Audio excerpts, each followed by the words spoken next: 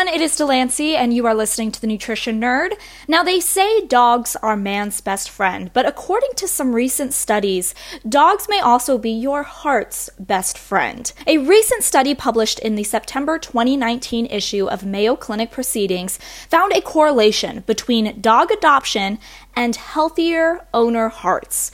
Researchers looked at over 1,700 people aged 25 to 64 with no previous history of heart disease. Participants' overall cardiovascular health was assessed via several health markers, such as body mass index, diet, physical activity, smoking, blood pressure, blood sugar, and total cholesterol levels. The participants were then split up, pet owners on one side, non-pet owners on the other.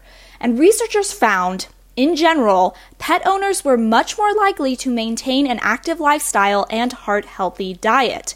They also had healthier measurements of blood pressure, blood sugar, and cholesterol. Researchers then took it a step further and split up the pet owners, singling out dog owners specifically.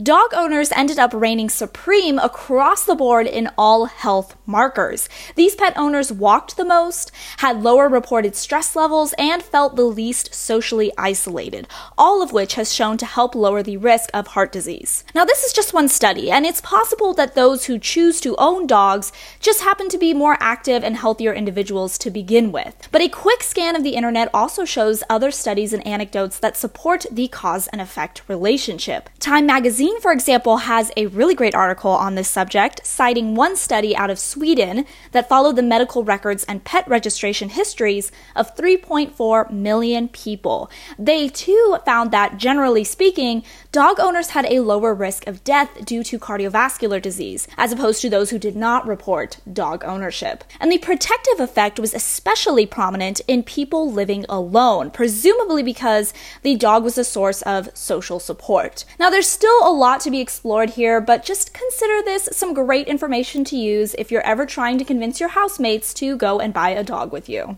This has been The Nutrition Nerd. Hopefully you learned something new today, and I will catch you in the next one.